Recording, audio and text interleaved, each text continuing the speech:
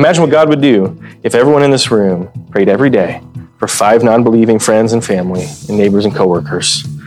And we all took steps to care for them. We shared the gospel with them and asked them the golden question. How many people might find eternal life, eternal joy, and eternal peace if we just invited them to it? God's love compels us to be his ambassadors right where we are. He compels us to do that no matter the cost. What does it mean to be an ambassador for Christ? Hi, I'm David Dennis with the Kansas Communities Ministry with the Navigators. Thank you so much for joining us today. This is our 4th podcast featuring Mr. John Anderson, Campus Ministry Director for the Navigators at Wichita State University. John spoke to our men's retreat in early April 2022 and had very impactful messages. We start today by repeating just a few minutes from the last podcast as John reminds us that we are not God's gift to the world. Rather, it is a privilege and honor to serve the Lord by making disciples. Paul didn't view ministry as a favor he did for God or something that he earned merit for. It was a privilege to Paul to be able to be a minister of the gospel. It is a gift of God's grace to get to share the gospel. We are not God's gift to the world. Getting to share Jesus is God's gift to us as his ambassadors. A verse that has really comforted me a lot over the years. I'm always training college students to share their faith. I'm always talking to freshmen and looking them in the eye and saying, God wants to use you, even you. And they say, I'm not good enough, I'm not smart enough, I'm not ready. But this is what God has to say. This is actually Paul again in 2 Corinthians 3. He says that not that we are sufficient in ourselves, we're competent in ourselves to claim anything coming from us, but our sufficiency or our competence is from God, who made us sufficient to be ministers of a new covenant. God qualifies us to be his ambassadors. You don't qualify yourself. You don't give God your resume and say, hope I can do it. God gives you his resume and says, you're my ambassador. It's God who qualifies you to be his ambassador right where you are. Right where you are. Acts 17, Paul is talking to a bunch of Greek philosopher bros. And he says in verses 26 and 27, a very striking statement. He says, and God made from one man every nation of mankind to live on all the face of the earth, having determined allotted periods and boundaries of their dwelling place, that they should seek God and perhaps feel their way toward him and find him. Yet he's actually not far from each one of us. According to these verses, God has sovereignly placed each nation right in its time, right in its place for a purpose, that they would know him. I mean, those boundaries, they seem to be determined by wars and treaties. But here we learn that actually every boundary of every nation in time and space is determined by God with one purpose, that they would seek him. And I think if God did that for every country, I believe that includes him doing that for every person in every country. And so what this means is that God has put you right where you are, right when you are, so that the people around you would know him. To be his ambassadors to the people around you. You are exactly where God wants you to be at exactly the right time to be on an assignment as an ambassador of his heavenly kingdom. You are God's ambassador to your neighborhood and to the people who live around you. You are God's ambassador to your workplace and the people who work with you. You are God's ambassador to your family. You're God's ambassador to your friends. If you're in a hobby, and there's other people in that hobby, you probably have that interest so that you can be God's ambassador in that hobby. My kid goes to school, and I view that means I'm God's ambassador to his classmates and their parents. So I try to talk to people when I'm picking up and dropping off kids. I try to have kids over for play dates so I can get to know their moms and dads and tell them about Jesus. Because God has given me these relationships for a reason. When you go home today, you are going back to the mission field that God has put you in for this season of your life. What if the next leader of the Kansas Community NAS is right now an atheist living on your block, waiting for someone to share Christ with him? That was me in the dorms. Today, will you go back to letting your work and your entertainment and your social time dominate your heart and how you spend your time? Or will you be compelled by God's power and love to be his ambassador to those around you and to live for him? I want to share with you 3 daily habits for an ambassador. 3 daily habits for an ambassador of Christ. Ambassadors pray, they care, and they share. Pray, care, share. So first, ambassadors pray for the lost. I have an assignment for you. If you have something to write on and something to write with, or you have a notes app on your phone, take a minute and write down the name of 5 non-believers, 5 people who don't know Jesus, who are in your life right now that you want to share Christ with. Think, 1, 2, 3, 4, 5, who are 5 people, just 5, that God's put in your life that you can share Christ with. And as you do that, begin praying for them every day. Put this somewhere where you can see it. Write them in your Bible if you have to. Put it in a note card and stick it in your Bible. Or put it as a reminder on your phone. Put it as a sticky note on your mirror. And remind yourself to pray for these people every day. Prayer has power. I remember a few years ago, I was hanging out with a friend named Carson, who's actually here. He said I could share this story. Carson was living in Shocker Hall at Wichita State University. And we agreed that year we were going to try to start an evangelistic Bible study to help share the gospel with people in his dorm. And before the school year started, we would go to the dorm and we'd walk around Shocker Hall and pray for it like we were circling Jericho. Once he got all the door decks, the names of people on their rooms, we would walk through his hallway and pray for each of the residents who was going to live on his floor by name. And then when the school year started, we started playing board games with them. We played Settlers of Catan and other games to get to know these guys. And after we played games with them for a few times, Carson said, hey, we like to read the Bible with people who don't, we like to read the Bible with our friends and get their thoughts on it. What do you guys think if we read the Bible next week for a half hour before we play board games? We'll bring pizza. And they said, yeah, let's do it. And so we started reading the Bible with them. It was a great time. And over the course of that semester, many of those guys gave their lives to Jesus. And they started asking Carson to read the Bible with them every day. And so we were going back to my house to get a simple follow-up plan that he could go over with them. And as we were doing it, I remember Carson saying, we haven't done anything. Like we hardly did anything. I can't believe God, all these people are believing and wanting to read the Bible every day when we barely did anything. And I thought about it and I said, yeah, but Carson, we shouldn't be that surprised. We prayed for this. The God of the universe sent his son to die to save people. We should expect people to be saved when we share. So we prayed for this. Prayer is so powerful. I was just talking to someone last night who reminded me that prayer is the work of the ministry. Ministry is just walking into God's answer to prayer. Evangelism is just walking into God's answer to prayer.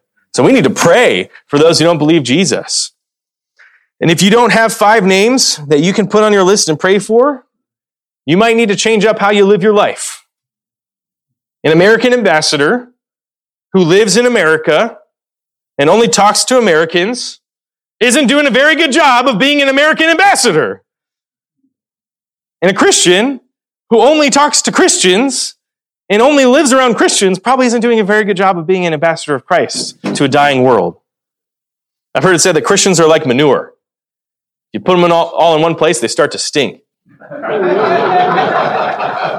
But if you spread us out, we do a lot of good.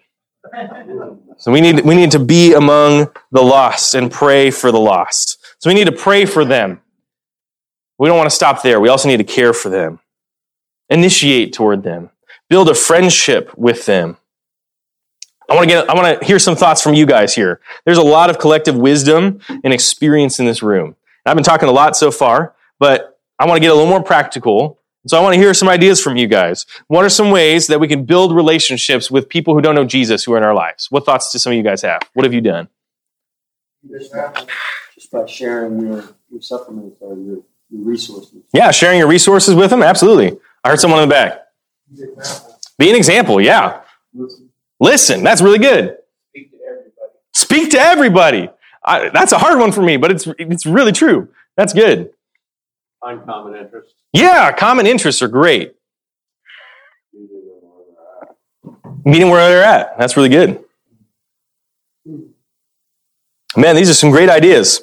I mean, some other things you could do, you get meals with them. I think people were made to eat and people were made to bond over eating. That's why one of the ordinances God gave his church is a meal. where we bond and build community over meals. So get a meal or coffee with them. Spend your lunch break with them while you're working. Invite them over to your house. Invite them over for dinner. I think your dinner table is one of your best evangelistic tools. Showing hospitality is one of the most powerful evangelistic things you can do. Invite them to play sports together or watch sports together. Final Fours tonight. Who can you invite over to watch KU dominate Villanova? And then, and as you do that, also look for tangible ways that you can serve them, to be there for them in time of need. You know, a wise woman from my church once said that we just need to pray problems into people's lives and then show up with pie. But as we build friendships, we can be there for people when they really need us. We can help them in ways that they really need. And one way we can do that is even to just offer to pray for challenges in their lives. When I was in college, I had a friend named David, and he would text me and a lot of his friends every single Tuesday night and just say, hey man, is there anything I can pray for you? This was before I knew Jesus. He would text me every Tuesday night. And I often would say, nah, I'm good, because I didn't realize how needy and desperate I was for God's help. But I knew that if I ever needed anything or needed to talk to someone about spiritual things, I could go to David. Because I knew when he says, hey, I'll pray for you, he means it. Because he'd set aside time every week to pray for his friends. So maybe you can offer to pray for challenges in people's lives. When I meet people, I met the president of the Interfraternity Council at Wichita State the other day, and it was clear that he was overwhelmed and kind of stressed out. So I just said, hey, I love to pray for people. Can I pray for you right now? He said, yes, please. And would it be all right if I prayed right now? He said, yes. So I prayed for him. It's a great way that we can show care for people. Even in a culture that doesn't believe in God, they still value prayer. A lot of my non-Christian friends are always asking for prayers and good vibes or whatever you believe, because they're desperate. They know we need help. They realize that we can't control our lives and we need help. So offer to pray. So we need to pray for them. We need to care for them. We also need to share. Share the gospel with them. Romans 10, 13 and 14 says, for everyone who calls on the name of the Lord will be saved. How then will they call on him in whom they have not believed? And how are they to believe in him of whom they have never heard? How are they to hear without someone preaching?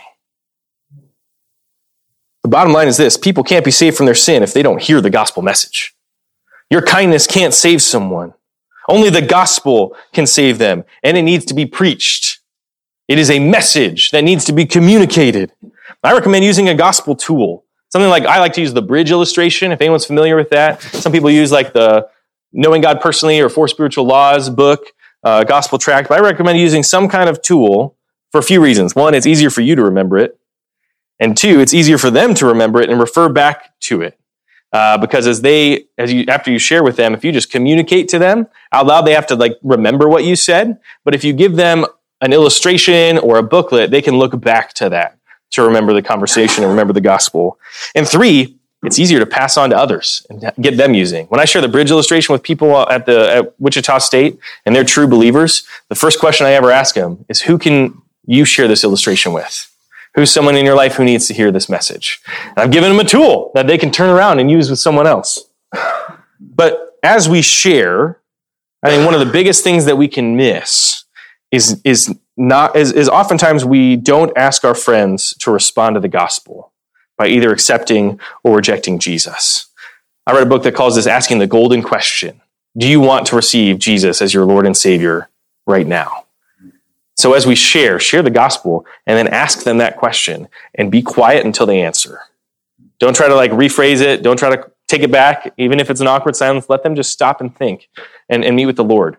You know, I heard a story of a Navigator staff who's at Arkansas. He was sharing that when he was in college as a freshman, he had been sharing the gospel with his RA.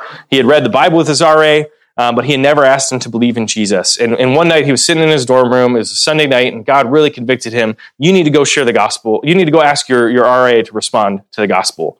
And so he kind of hemmed and hawed and said, okay, God, I'll do it, but only if he's in his room and the door's open. And so he kind of like looks out the doorway and across the hall at his RA's room. He's like, oh no, the door's open. Shoot. Okay, I said I'd do it. So he goes over and he peeks in. He's like, darn it, he's in his room. Okay. And he comes in and he kind of like makes some awkward conversation. Like the RA had some action figures. He's like, oh, hey, this is a cool action figure. I like it. Kind of awkward. And then he goes, it's time. His RA says, it's time for what? It's time for you to believe in Jesus. And his RA says, yeah, you're right. I need to go to church. And he got up, left the room, and went to church. Like right away. And it wasn't just a one-time thing. That man is still following Jesus today. And it's all because Austin, as a freshman, awkwardly in fear and trembling, walked into his room and said, it's time for you to follow Jesus. God can do it if we just share the gospel and ask our friends and family and coworkers and neighbors to respond. I'm here today because my friends finally asked me the golden question and asked me if I wanted to receive Jesus and believe in him. How many more people would know Jesus if someone just asked them to respond to him in faith? Imagine what God would do if everyone in this room prayed every day for 5 non-believing friends and family and neighbors and coworkers. And we all took steps to care for them. And we shared the gospel with them and asked them the golden question. How many people might find eternal life, eternal joy, and eternal peace if we just invited them to it? God's love compels us to be his ambassadors right where we are. He compels us to do that no matter the cost. A verse I memorized when I was at a summer training program in Florida that's been really meaningful to me is Acts 20:24.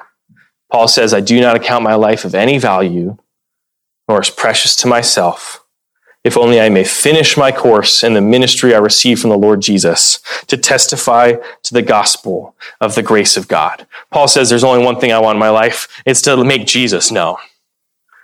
It's to tell people about Jesus.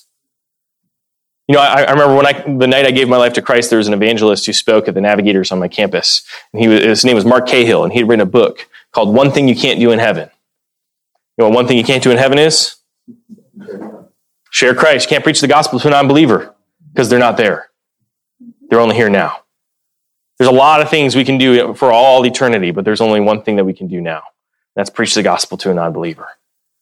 Paul knew that. I began to wonder, why doesn't God just zap us home the moment we believe in Christ? Why does he leave us in a world of pain and hardship and sickness? I think there's many reasons for it, but one of them is if he took all the Christians home, there'd be no Christians on earth to spread the message.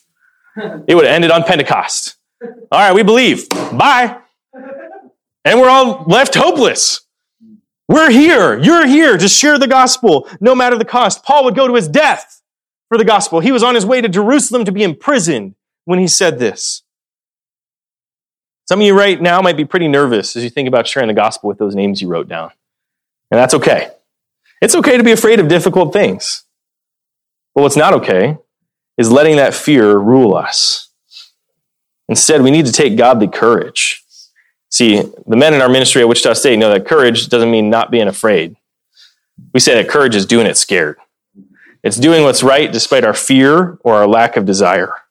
And we can do it scared because we know that our holy, holy, holy God is crazy about us. And he's put his Holy Spirit inside our hearts, and he's qualified us to be his ambassadors.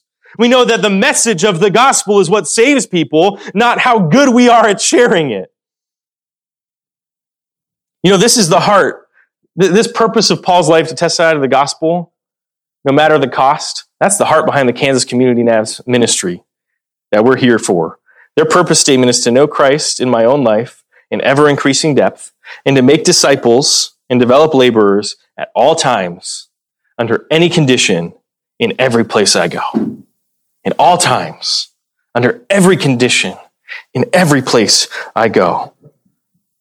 I'll never forget the first time I saw someone choose to orient their life around God's mission. It changed my life. My friend David, who was the one who would text me about prayer requests, he and his friend Josh, they had the best room in our dorm. Okay, this was like a corner room. It was huge. They were surrounded by friends. And in our dorm, there was one kind of hallway that had a really bad reputation. It was like, you don't go there. You stay away from there. Like, that's where it's just a mess. It's loud. It's raucous. People ruin furniture. There's poop on the walls of the bathroom for some reason. Trash cans get filled with beer cans and put in the shower. This is the place everyone's trying to get away from. Well, my friend who had the best room in the dorm chose to move to that hallway. And it blew my mind. I couldn't understand it. Why would you do that? First of all, why would you even stay on campus? This sucks. It's not easy. But he chose to not just stay on campus, but to move into the worst spot on campus. And I couldn't understand it. And I asked him why. said, because those people need Jesus. Because I want to be a light for God where it's needed most. And I was inspired by him. So later when my friend came and said, hey, John, do you want to leave all of our friends in this dorm and go to a dorm where we don't have any friends so that we can tell them about Jesus? I said, yes. And then I was willing to go anywhere after I graduated college. I remember I was at a NAV night. There was a group that came and spoke about some of those remarkable people I mentioned earlier. And that night I was reading in my quiet times, I was in the book of Hebrews. And I happened to be reading Hebrews 11. Which is another great passage I'd recommend you read. It's often called the Hall of Faith because it gives several examples of men and women who took faith in God and made remarkable choices because of their faith. And as I was reading it, I started journaling in my journal. So I've got this right here, actually. This is from March 27th, 2012. And I wrote in like bullet points, so I want to read some of this for you right now, but not all of it's going to make sense. And that's okay. But this is what I wrote that night in the lounge of my dorm. I said that it says that people who live by faith are strangers and exiles on this earth. They don't belong. We're seeking a homeland and not an earthly one. They're looking for a better home, a heavenly home. And my conclusion was that nowhere on this earth is my home. Not my hometown of Dubuque, not the university I was at, not the state of Iowa, not America. So I asked God, bring me, I said to myself, I guess, let God bring you anywhere. Don't be geographically attached or let friends or jobs tie you down from pursuing God's purposes. Instead, trust God and follow him in faith. Home isn't where the heart is. It isn't where the garage is. It's where God is. Remember, you don't belong to this world. Therefore, do not be a slave to its desires and practices. Consider Abraham's faith. He was ready to sacrifice his only son, the heir of the promise, the son he waited for and loved, in faith. My faith is nothing like that. Lord, give me that faith to truly count all things as lost for Christ and to remember that you can raise the dead, that with you all things are possible. Moses gave up a life in Pharaoh's courts to be stuck with God's people in the desert because he had faith in God. And now look at the result. Am I willing to give up my comfort for Christ's kingdom? I reminded myself to look to the reward, to eternity with Christ, to look to my true home. And the Hebrews 11 goes on to talk about all these people who were flogged, who had their children killed, who were tortured and suffered. And it said they were people of whom the world was not worthy. And I said, this is the life to which I'm called. This was Christ's life. This is what I can expect for forsaking the world for Christ. And I said, Lord God, give me the great faith to endure such tortures and hold fast in the faith. Father, let me be one of whom the world is not worthy. And that night, I made a commitment to God that I would be willing to go anywhere and do anything at any time for his sake. I eventually came on staff with the Navigators because of that. I'm doing what I do now, where I do it now, because every step I'm wanting God to tell me where to go and holding my life and my choices with an open hand, because I want my life to be about nothing but testifying to the gospel of the grace of God and following the course that God has laid out for me. Praise God. That night was the moment I went all in for Jesus. And I did it because Jesus died for me, so that I would live for him. Because knowing him and making him known are better than anything else this world has to offer. Because the holy, holy, holy Lord of the universe has given me the amazing privilege of helping others know him and find abundant life in him. And he wants that for you too. What about you? Are you compelled by the love of Christ to live a life of remarkable joy, remarkable peace, remarkable forgiveness, and remarkable purpose? Or are you still living for your comfort and your success and your dreams and your glory by your power? Today, I believe Jesus is calling us to trust him completely with every area of our lives, to put ourselves on the altar as a living sacrifice for him. I think if we're honest, most of us, including myself every day, have only given God part of our lives. There are other things we're trying to hold back from him. So this morning, I want to give you an opportunity to just think with God and to trust our holy, loving God enough to go all in for him and to completely surrender your life to him. And so I want you to go ahead and take a few minutes to stop and pray and reflect. And as you do, just ask God, what's one thing he might be asking you to surrender to him or to hold with an open hand? So you think about holding something with an open hand before God is saying, God, this is something I really value, but if this isn't what you want me to have, I want you to take it. It's Jesus in the Garden of Gethsemane saying, God, if it's possible, let this cup pass from me. Nevertheless, not my will be done, but your will be done. Is there something God's asking you to hold with an open hand and say, God, I want to offer this to you. If you want to take it away, take it away. And if you want to leave it, leave it. If you haven't yet, God may be asking you to believe in Jesus for the first time. But ask yourself, what in your life has been more compelling to you than God's power and love? Maybe it's a hidden sin or habitual sin or a bad habit. Maybe it's a relationship in your life. Maybe it's your time. I love having me time. I hate when my me time's interrupted, and that often becomes an idol for me. Maybe it's being in control or people's opinions of you. It might be your plans for your future. It might even be where you choose to live. I don't know what it might be, but I want you to spend some time, a few minutes, going before God and asking Him if there's anything He's asking you to surrender so that you can be fully committed to be an ambassador for Him. Let me pray for us, and then you can take some time to reflect. Lord, thank you for your love for us. Thank you that you not only don't crush us, but that you love us. And you have made us righteous. You have covered us in Jesus' righteousness. You have brought us into your family and made us your beloved sons. Father, as we seek to live, when we try to live as slaves in your house, trying to earn from you, would you remind us that we can't earn anything? But we're your son.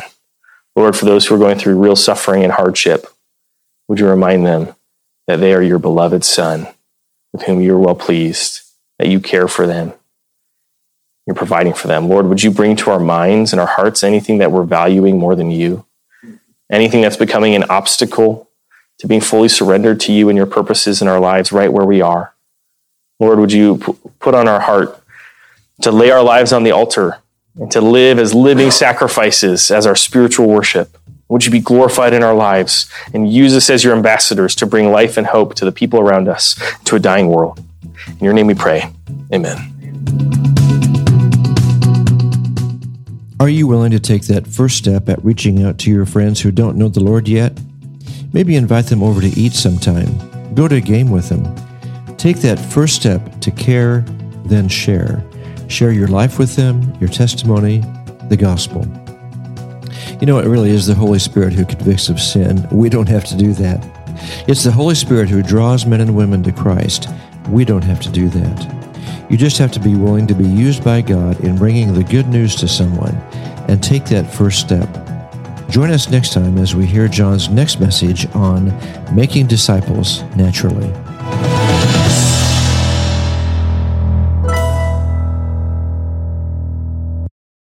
The views expressed on this podcast are those of the speakers and are not necessarily the views of the Navigators, nor of the Kansas Communities Ministry. Thank you for listening.